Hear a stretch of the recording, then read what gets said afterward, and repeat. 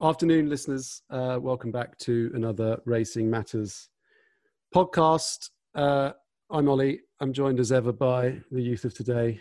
Becky, how's it going? How's your fitness regime this week? What's going on? I've done 2 days so far. No injuries, which is good. But I'm just really lacking motivation. It's really different when you don't have someone there like shouting at you, telling you what to do. What have you moved on to this week? Because week one was press ups, and that resulted in some sort of injury. What's week three? We're in week 3 now of the fitness regime. Yeah, potentially week 3. I do like circuit sort of stuff, I guess. Press ups, I think I'm just going to leave to the side. I'm done with press ups. Yeah, I also have not committed much to my fitness in the last couple of weeks, but it's actually quite hard to do when, as you say, no one's shouting at you and there's no one else to compare yourself to. Now, talking of comparisons and the like, today we thought we'd delve into the world of racing and social media. It's a fairly busy place for those of you listening that don't spend much time on social, whichever platform is your poison, but racing Twitter and racing Instagram and to some extent Facebook are fairly busy places. It's an engaged audience, fairly strong opinions as one might imagine. So we thought we'd drag in 2 stars of social to help us with our podcast today. I'm joined by Katie Clements of Katie and Grametti fame, and Will Kedjanyi, who I think is just famous in general. So, hi guys, welcome to. Hi. Hello. So, I'm going to let you both introduce yourselves briefly. Why don't we start with Katie? Katie, how did you end up becoming kind of, let's say, involved with, because as with most social media, there is no sort of start and end to what you may or may not do with it. Why don't you just fill in some of our listeners on how you got involved in the, specifically the racing side of social? So through Grametti, with him having raced and being quite well known, excuse me, dog's barking. That's Grametti. He's got a really bad throat. So his racing owners basically said you should set up Twitter so that people can still follow what he does after racing. And yeah, it's just kind of built from there. Then started blogging a bit about racing and more sort of the horses and the people. And yeah, it just sort of became a bit of something. And Will, how did you end up becoming, engaged on social? And you're fairly active on Twitter, especially. How did you get to the place you are now? I actually started because I didn't find many other racing fans sort of in my general friendship groups when I got into the sport. It was, I think, over a decade ago. And generally speaking, it was football or nothing really at secondary school at that age. I actually originally started out on forums, the old racing forum, the 606 forum, which the BBC had, and I got a Twitter account around 2008 and actually managed to find, to my joy, that other people enjoy the sport too. That's actually how I got into non-Facebook social media, really. It was pretty much all at that time for racing. Yeah, and just before we get into kind of some of the more detail, Twitter appears to be the weapon of choice for quite a lot of weapons, actually, on racing fans. And of course, Instagram is what it is. Katie, you just on your own stuff, especially since you started blogging, just for the kind of geeks out there, do you find that Twitter's the one that gives you the most carry through, or does the visual element? Yeah, absolutely. I'd say 80% from Twitter. And I mean, I've been doing the blog now for 3.5 months, and in that time my followers have gone up 2,500 people, which is, that is how it gets out there. And it's such a great platform for a sport like racing. as soon as anything happens, you can post about it and it's there. And yeah, especially on race days, if you post about a horse falling or a jockey having a good run of things, like, it's instant and people instantly react with it, which is really nice. Yeah, let's start talking about angry audiences because we get a lot of that in racing.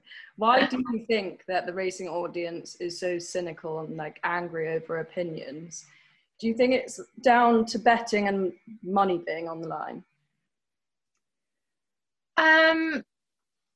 Yes and no. I think it's the nature of the beast. Like, people are opinionated and you can just put your opinion out there, and if you're the kind of person that is very, I'm right and that's all I can say, or if you feel really strongly about something, I think a lot of it is the nature of the beast. Obviously money influences everything, and also tradition, I think. I'm really lucky in the grand scheme of things. I don't get a great deal of negative stuff, but the negative stuff I have had has been people that are stuck in a certain way. So one guy sent me a really angry message basically saying that what I write is a load of rubbish and no one cares about the horses or the people. What the sport is really about is winning and money. And I was like, oh, okay, well, you're going to be that guy and you can't argue with that. Like, yeah, he's never going to see that any differently. Did you direct him to, I don't know, bet or something?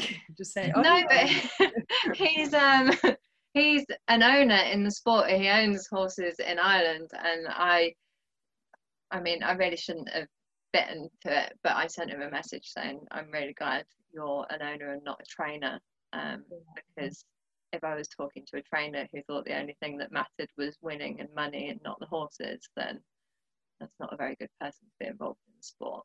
Well, what's your experience been with people that are cynical over the way they perceive your knowledge of the sport? Of course, in something like football, everyone has an opinion because they support a team and they claim to know everything. But racing, it seems to me that the general audience, their first criticism is either, what do you know? How much do you know?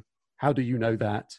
And that's very rare. If I'd said that I think Tiger Woods is really good at golf, many people aren't going to come and attack me. Yet if I say I think Batash is the best sprinter of all time, I literally would have to put on the crash helmet, right? Yeah, racing can be more insular than other sports. I think it's just generally sort of something that's well accepted. I would say also racing is in particular a game of opinions. In fact, actually, the whole sport is based on opinion. You know, the sport is, whether we like it or not, based around betting. And at the end of the day, the opinion drives the game. And I think that probably feeds in to the way that we do get on racing Twitter and in racing social media circles, particularly strong opinions that many people would disagree with quite fiercely, even for some of the smaller things.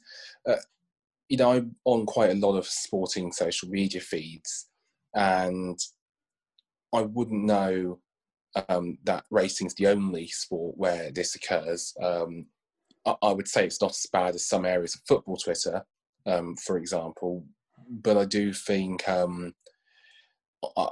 there is some tiny bit of oversensitivity in the sense of somebody having a different opinion than yourself. Well, and I think what you say is quite right. Of course, anyone that's involved in tipping or betting, the whole thing is just about opinion, right? There's absolutely no black or white and absolute in any side of that. And I imagine that's where a lot of it comes from. I think from my point of view, the stuff that has always sort of not pissed me off, but kind of raised an eyebrow has been the sort of anger that's directed towards the non-winner, as if, you know, anyone betting or watching any sport doesn't know that generally one person or one team wins and not the other. That's kind of part of the deal. And I think that the jockeys especially take an unnecessary amount of grief that wouldn't be there if it wasn't for the platform, or if it was, it would be, you know, at a distance.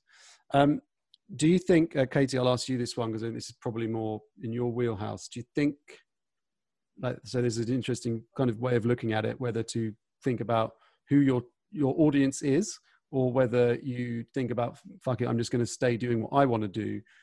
Is it better to be a generalist and highlight all the positive things about horses and retraining and, you know, the stuff that you really started doing? Or do you start thinking, I've got to tailor my content and my comments towards what's going to get said back to me? I don't know, because it's also new at the same time. I generally write what I feel and what I think, and I put it out there. And if someone thinks differently, then there's not really anything I can do about that, because what I write is opinion based. And I always try to, as well, make it feel true to who I am and what I am saying and how I would talk in real life. And so far, that's gone down really well. Obviously, as it progresses, there's certain things that I might need to change or do differently. But at the moment, I'm quite happy with staying true to who I am and what I'm about. But yeah, there's always gonna come up against people that don't fit with that. But for every person that doesn't like that or doesn't fit with it, could be 100 others that do. Very good attitude. Yeah. Will, do you ever sort of write out a tweet and then before you press send think, I wonder what people are going to think of this before I send it? Or do you just fire and forget and just get the body armor ready? I think a lot more about what I'm going to say than I used to. A year or two ago, the answer would have been fire. But now I do tend to think about it more.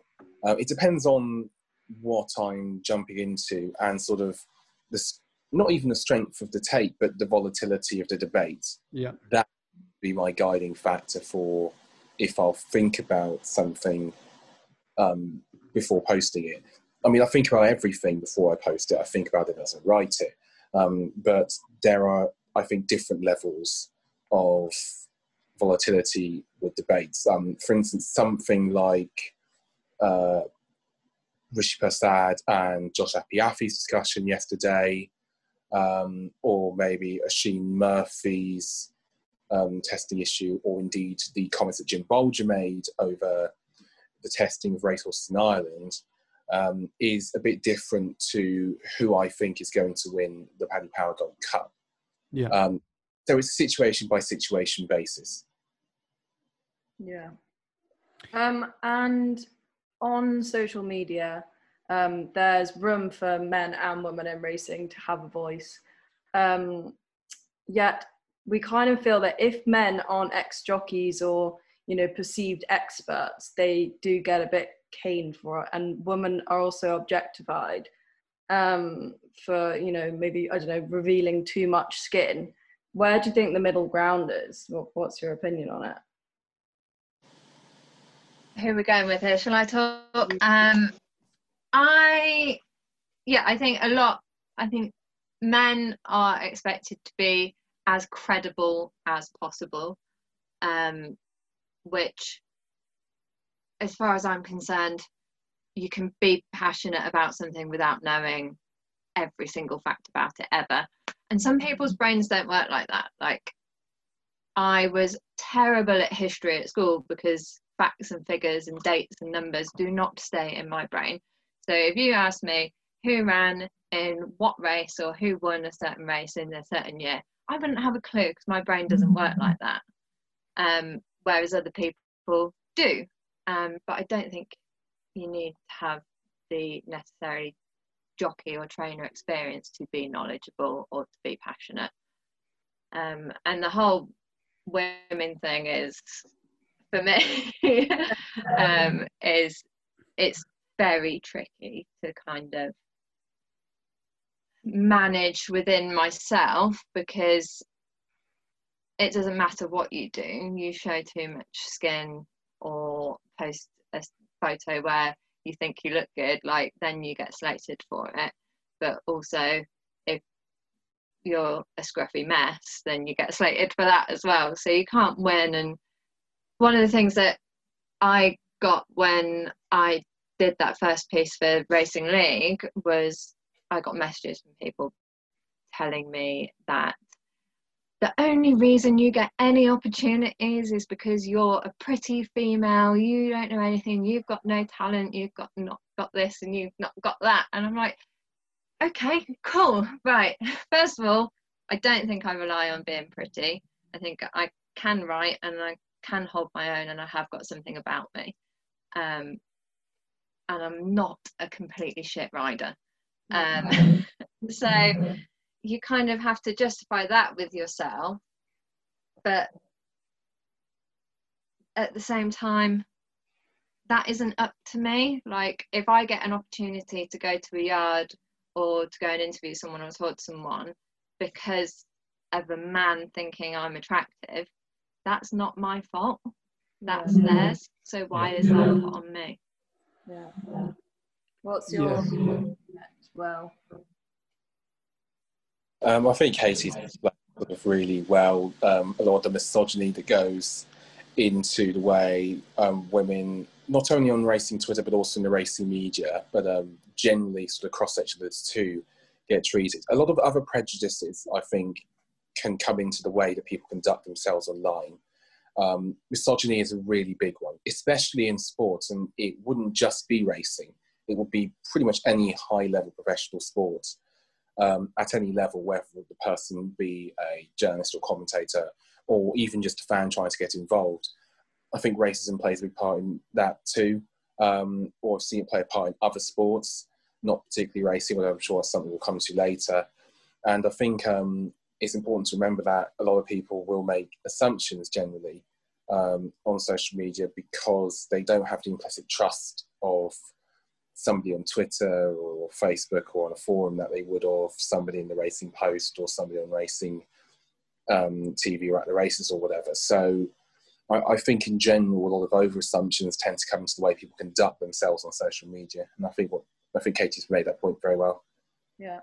You have to have very thick skins, I imagine, to be. I'm not very well versed on racing Twitter. I don't think I ever will be because, quite frankly, it terrifies me. There's so many trolls out there.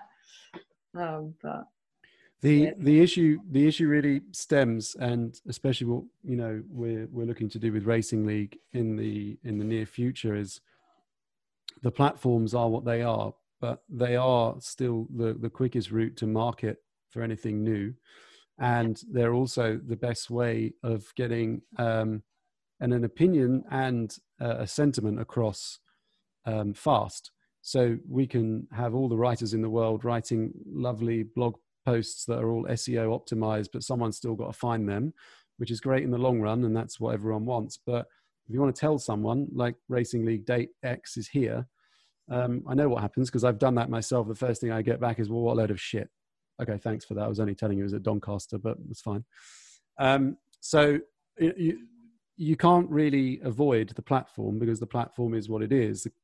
I suppose the interesting bit is, at what point do you temper or change your content style to suit the people that really you don't want to suit, if you know what I mean? And I used to do a lot of football Twitter myself way back when I was kind of more interested in hearing what other people said about that, but it's a pointless task. And then now I just can't be bothered because it's just one long abuse chain. On that note, that did put me off of bothering with it. So, either of you, I suppose, has anything ever put you off to the point? I know yesterday, Katie, you had an incident where it's a long story, but you decided to close your Twitter direct messages because you were getting so much grief about a particular post. Has anything ever put you off to the point that, do you know what, the social media side of what I'm trying to do isn't really worth the aggro, or mentally it's fucking me up, so I'm not going to keep doing. There's no point going to bed upset every day, right? For the sake of a few extra clicks on your website, not just you, but anyone. Has anything ever got to the point where you're like, what am I doing here? No, but I've been really careful, I guess, with checking in on myself mentally with everything. So off of racing Twitter and onto Instagram, I found that a lot of the accounts that I was following and seeing every day were not good for my mental health. And my options were change what I'm saying or get off of the platform. So changing what I saw every day and making sure that the accounts that I followed were things that were positive for my mental health really helped. And that's kind of the step that I've taken by closing my Twitter inbox. It's not, I never wanted to close it, because there's been times where like people that follow me have had a rough old run of things and have sent me like messages wanting to talk, and I kind of said I'll always leave it open.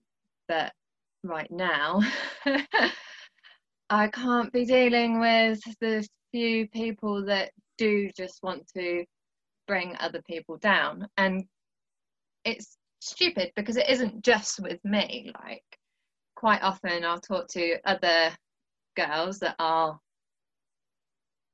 personalities on racing Twitter, and they will say, oh, that person said something to me as well.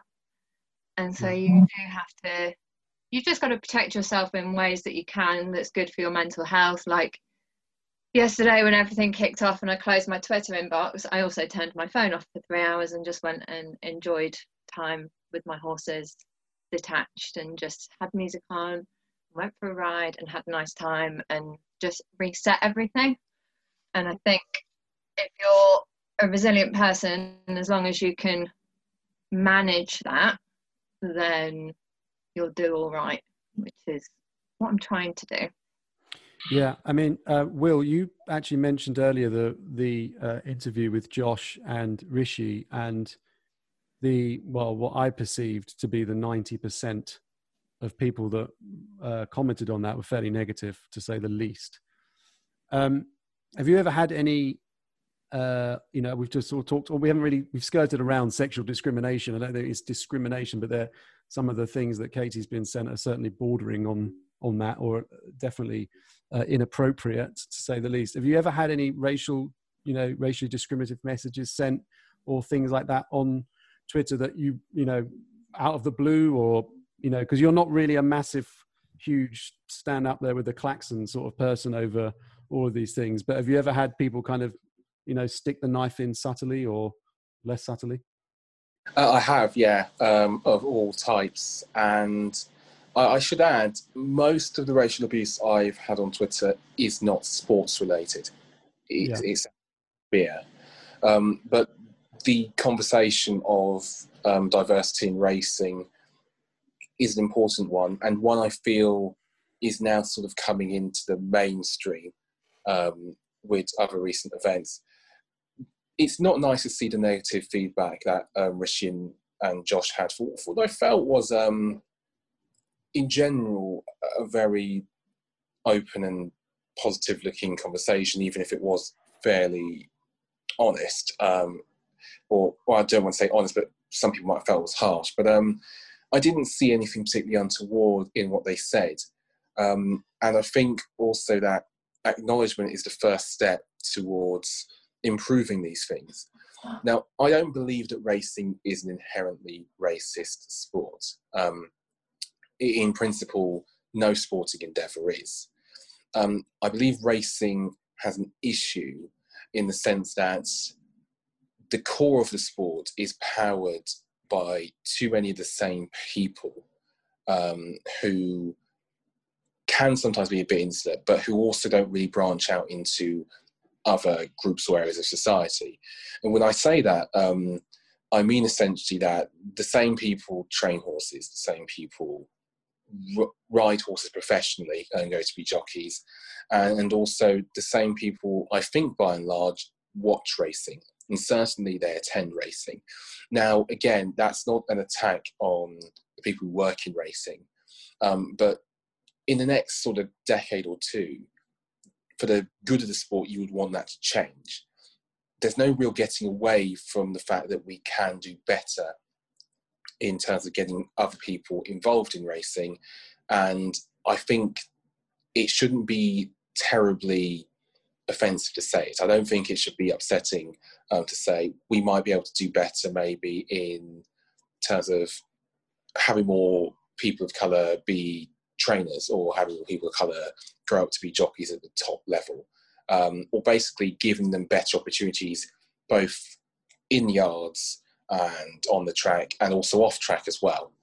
And I think a lot of people sort of misunderstood the whole point of the conversation that Rishi and Josh had, the conversation that I had when I was on Sky Sports Racing earlier, which is basically that, no, we don't think it's a racist sport. We don't think it's a huge bunch of racists. We would just like to see more work be done to expand the sport space, because it has worked before. We talk about women in racing. That was a very well targeted, thought out initiative. It did not happen overnight that you have a lot of women. I know that you've had women well before the 2000s get into racing, but I mean a lot of women now breaking through at the top level with regularity. That didn't happen overnight. It didn't happen by magic. That was a targeted effort by the BHA. There was a programme, women got more support, they got more training. There was an encouragement for more trainers in particular to give more women jockeys opportunities, not just in Britain. You see it in France, where you've now had a woman ride a Group 1 winner, and it worked. These things can work if you give them the time and space and attention. I know I've gone on a little while, but I just think it's worth considering that, because racing would only benefit, in my opinion, if it had a broader base to pick from. All the other sports do. I know football is sort of the national religion, but it's never a problem for them. You look at rugby, it's not a problem for them. Cricket has a wider, more diverse space. I can think of plenty of other sports where it's not a problem. I think racing would do well to be a bit expansive on this. Yeah, so one of the things we put to Josh when he was on the podcast a couple of weeks ago was, do you think that, and we're not talking about empowering people or anything like that, but simply is a sport that indirectly employs 80,000 people in the UK, is it a fair reflection of society? If you look to cut across that 80,000 people, how does it reflect the 80,000 people that are in the town down the road or whatever? And I think that's really what Josh and Rishi were trying to get to. Obviously, some people took quite a lot of offense to the suggestion that there's not an opportunity if you're working in the stables to make it to be a trainer. Sorry to interject. One of the things I saw pop up repeatedly on that thread was, it's not about race, it's about money. Yeah. And I think whether we like it or not, there is a wealth gap within that anyway. There's an explained episode on Netflix that explains why there is a wealth gap between people of different races, and it might not be to do with racism now, but it's to do with racism way back when.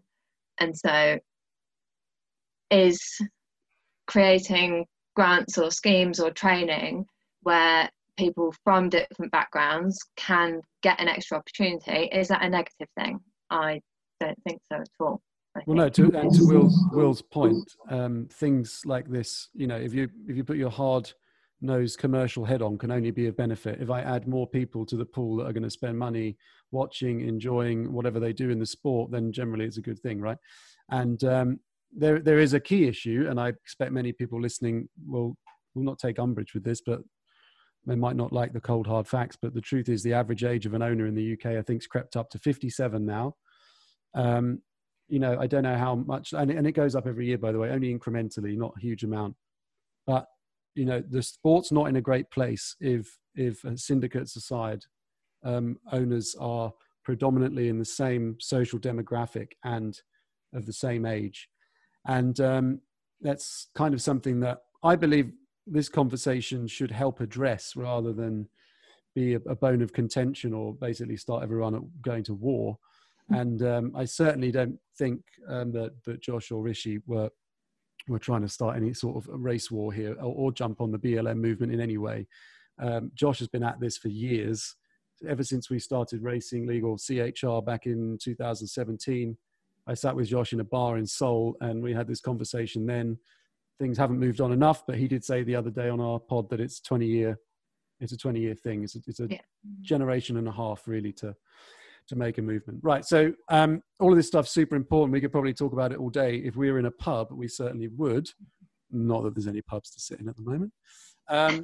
Let's look at the more positive side of this stuff, because it would be remiss of us not to look at that, bearing in mind, let's say, what it's done for both of you individually. So we were going to have one other question, which is a bit more negative, but I'm going to jump into the more interesting stuff. So let's start with you, KC. What role do you think that the social media specifically has played in the development of this, like, potential career move, work opportunities, getting the chance to talk to Becky and me, that sort of thing? Do you think if you didn't have the platforms and the positive side of it, that you'd be able to be kind of contemplating doing what you're contemplating doing?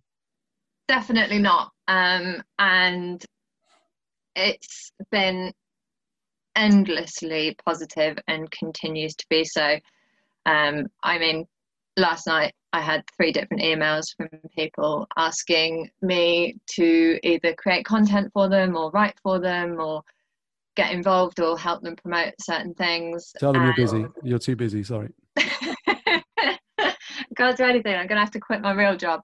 And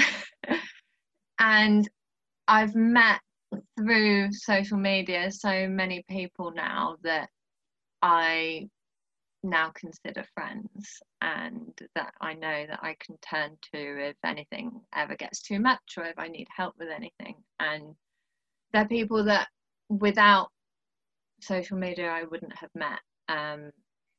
And some of them are people that I used to negatively compare myself to, and now I'm very good friends with. So yeah, I can't, as much as there are negative things and it's easy to kind of concentrate on them sometimes, I can't say that my overall experience is a negative one. The positives outweigh the negatives. Yeah. Will was saying earlier how obviously at school and stuff he didn't really have like friends who had the same interest in racing. Would you say the same? Like, you've met loads of people through social media, racing, Twitter, for example, who have the same interests as you. Did you have that beforehand? Did you have friends who liked racing, or not really? Not really. And in my kind of horsey equestrian life outside of racing, everyone thinks it's really bizarre that I love racing, because, you know, everyone has this idea that racing is a negative thing, particularly in the kind of ROR, retraining of racehorses side of things. People think that these horses that they take on after racing haven't been loved in their careers. And for me, it's been so eye-opening going and visiting different yards and meeting different people and seeing how differently things are done on different yards and places.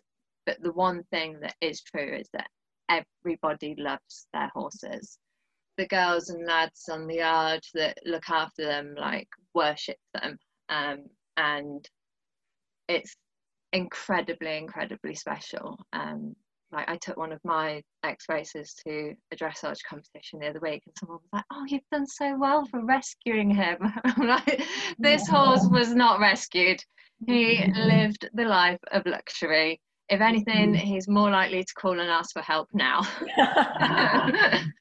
But so through social media and meeting people interested in the sport and learning more about it has been great for me, because I don't have that day to day, but it's also meant that day to day with the people that I do meet, I can kind of help to change that attitude, which a lot of the people that read my blog have ex-racers or have other types of horses, and have messaged saying they had no idea that the horses were kept in that way, and that they got turnout with other horses, and they were groomed every day, and they had this and they had that. Like, they didn't realize how much goes on behind the scenes, and that's probably been my favorite thing about it.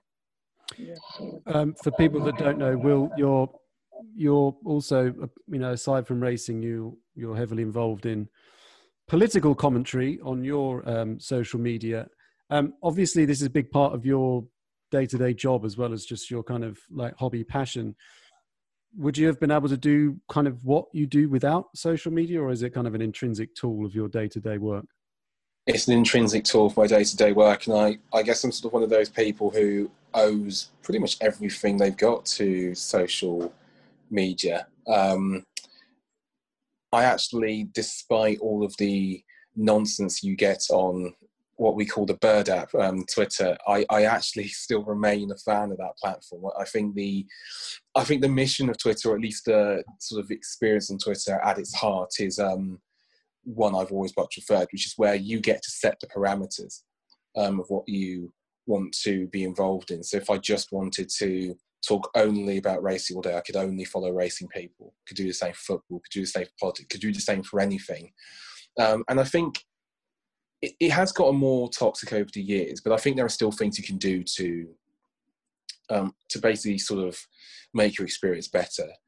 You know, there are safety filters you can use on Twitter. You can change your notification settings so that you don't get notifications from people you don't follow, people without profile pictures. Many other settings as well, I know, are also available. I think it's important for people to know that you can you have more control than you think. And I also think in general, yes, there's a lot of nasty stuff that happens on social media, but by and large, I still think if you keep your circle close, or you control your circle, I think it can be a great thing. And it's always important to remember, there are more good, kind-hearted people racing Twitter than there are sort of basically abusers and trolls. Do they exist on Twitter? Almost certainly, yeah. We've had our fair share of them. But there will be more people who will be inquisitive, who will be engaging, who can be really funny, who can be really helpful. It's about trying to balance it out as best you can. And I know it's not easy. And I'd add, especially if you're a woman. But I do think it's worth saying that, because I am grateful for the presence of a lot of people on racing Twitter who I have made real friends with, who, if anything, I've needed the support of more than ever over the last year. Yeah. Do you feel like you've created a sort of friendly and supportive, I suppose, online community that you can sort of go to quite a lot of them for help, and you feel that you can talk freely? And do you feel it that way? I haven't created anything. I've joined a friendly and supportive online community. I've found it. But I definitely believe that it does exist. And there are different subsections as well of racing Twitter now. It's enhanced my knowledge and understanding of the sport. As an example, I understand, or I feel I understand a lot more about time and time analysis in racing, because I follow and have been able to get the data from people like Simon Rowlands, people like Jamie Lynch, in general also people like Dan, he's going to hate me for this, Dan Barber of Timeform, etc. I've been able to get a good knowledge into that. Work colleagues I follow on Twitter have been very useful. I've learned a huge amount about betting and the history of betting. My boss, Ben Keefe, found me through Twitter, but I also read Simon Knott's updates on there, which has allowed me, I think, in turn to be a more understanding fan of the sport. I understand lots more about breeding, thanks to following people like Kitty Trice on Twitter, for example, also Alex and Harriet, who I'm sure will appreciate the shout out. And there are I could go on and on with these subsections of racing Twitter, which actually allow you to learn an awful lot about racing really rapidly. You can learn a lot about breeding, you can learn a lot about ties, you can learn a lot about handicapping. For instance, like I now know plenty of handicappers, people who make their own ratings. Indeed, on another podcast, the On the Hunt podcast, I was with them, or have been with them, and I record with them sometimes, and I learn huge amounts every week. That will make the sport sort of more accessible and enjoyable to me. And I'd actually say, if anybody was wanting to make Twitter work for them, try and get a niche for yourself inside racing that is as specific as possible, because once you do that, there's no telling what you can do. Yeah, definitely. So these are all it's really interesting stuff, actually, and I'm sure we could talk about it for such a long time. And I expect people listening are quite fascinated to hear a little bit of your guys' thoughts and opinions. Unfortunately, time ticks on, but there is always one final challenge with the Racing Matters podcast. And of course, this is what really matters, right? Is Becky's questions of this or that. And I think she's going to ask them, and then you can both answer, but we'll do it in Katie, Will order. So Katie can answer the first question, and then Will, you can answer the same question. But I'm going to let her take over because I know she enjoys this bit. Are you ready? Go for it. Far away. Cheltenham or Ascot? Cheltenham. Tea or coffee? Coffee. Dogs or cats? Dogs, even though they relentlessly bark. Sunset or sunrise? Sunset. City or countryside? Ooh. Country. Country. Bar or pub? Bar, because they normally have better wine. On the topic of wine, red or white wine? Red. Football or rugby? Neither. I can't watch it. It doesn't go in. It's too long. And sprinters or stayers? Stayers. Lovely. You were doing so well, and then God, I really got you on the city or countryside. Well, I'm so lucky with where I live that it feels like it's in the middle of nowhere, but I'm only 15 minutes from 2 different cities, and I post so much on Twitter about the views from my yard because we're right on top of this hill, and one way you can see Nottingham and one way you can see Derby, and it's so beautiful. I'm very lucky. Both. Right, well, your turn. Have you already slightly prepped your answers? I didn't know I'd be asked the same questions. I thought it was going to be a back and forth challenge, but let's just say I read. Okay, they are actually the same questions, different ones. But so to start, Cheltenham or Ascot? Ascot. Tea or coffee? Coffee. Dogs or cats? Cats. Sunset or sunrise? Sunrise. City or countryside? City. Bar or pub? Pub. Red or white wine? White. Football or rugby? Football just. And final question, sprinters or stayers? Stairs. Lovely. No one so far. We've only had 3, 4 or 5 podcasts. No one's answered sprinters yet. Yeah. Can you let me do these questions one day? And I'll give the sprinters just a tiny bit of love because We need to get some trainers on that train sprinters and change the balance. Well, what's the name of Batash's groom? Because Bob. Bob, yeah. If you can get Bob, you surely Yeah. you should get access to Bob. Well, that's it's interesting you bring this up. Hopefully, in the next few days to next week, we'll have some interesting announcements regarding trainers taking part in the Racing League. And you never know, some names mentioned in this podcast may well be involved. Bid an interview bid. You've got to have Fergal O'Brien on. Well, I think that Ferg would be very interesting to talk to. And I think we will probably make contact in the new year. Once you can't do Fergal O'Brien without me. No, Right? well, no, we Not that you're going to do Fergal O'Brien. Fergal O'Brien without Katie. You can't do Fergal O'Brien without Kian. So you would need space for 3 guests on one podcast, but it can be done. Well, I now just take myself off the Fergals whenever I want to go and ride horses, so I'm sure we can make it work. It's me. I'm back. I sent him a message the other day just saying, do you take requests for horses that I can ride? And see if I can just start picking my own from his beautiful yard. Yeah, for those that don't follow Fergal on social media, he's one of the more active and amusing people to follow on racing Twitter, and indeed other social platforms are available. Right, guys, thanks very much for joining us. I'm sure in the course of the next or the coming weeks and months, we'll have you both on again in varying capacities. As the launch of the Racing League gets ever closer and more information gets put out there, I'm sure we'll have all sorts of guests, but we'll always come back to our favourites. So thanks very much. I'll let you say goodbye. Thank you very much. Speak to you soon. Thank you very much. Pleasure for having me. Pleasure to be here. Sorry. Oh my gosh.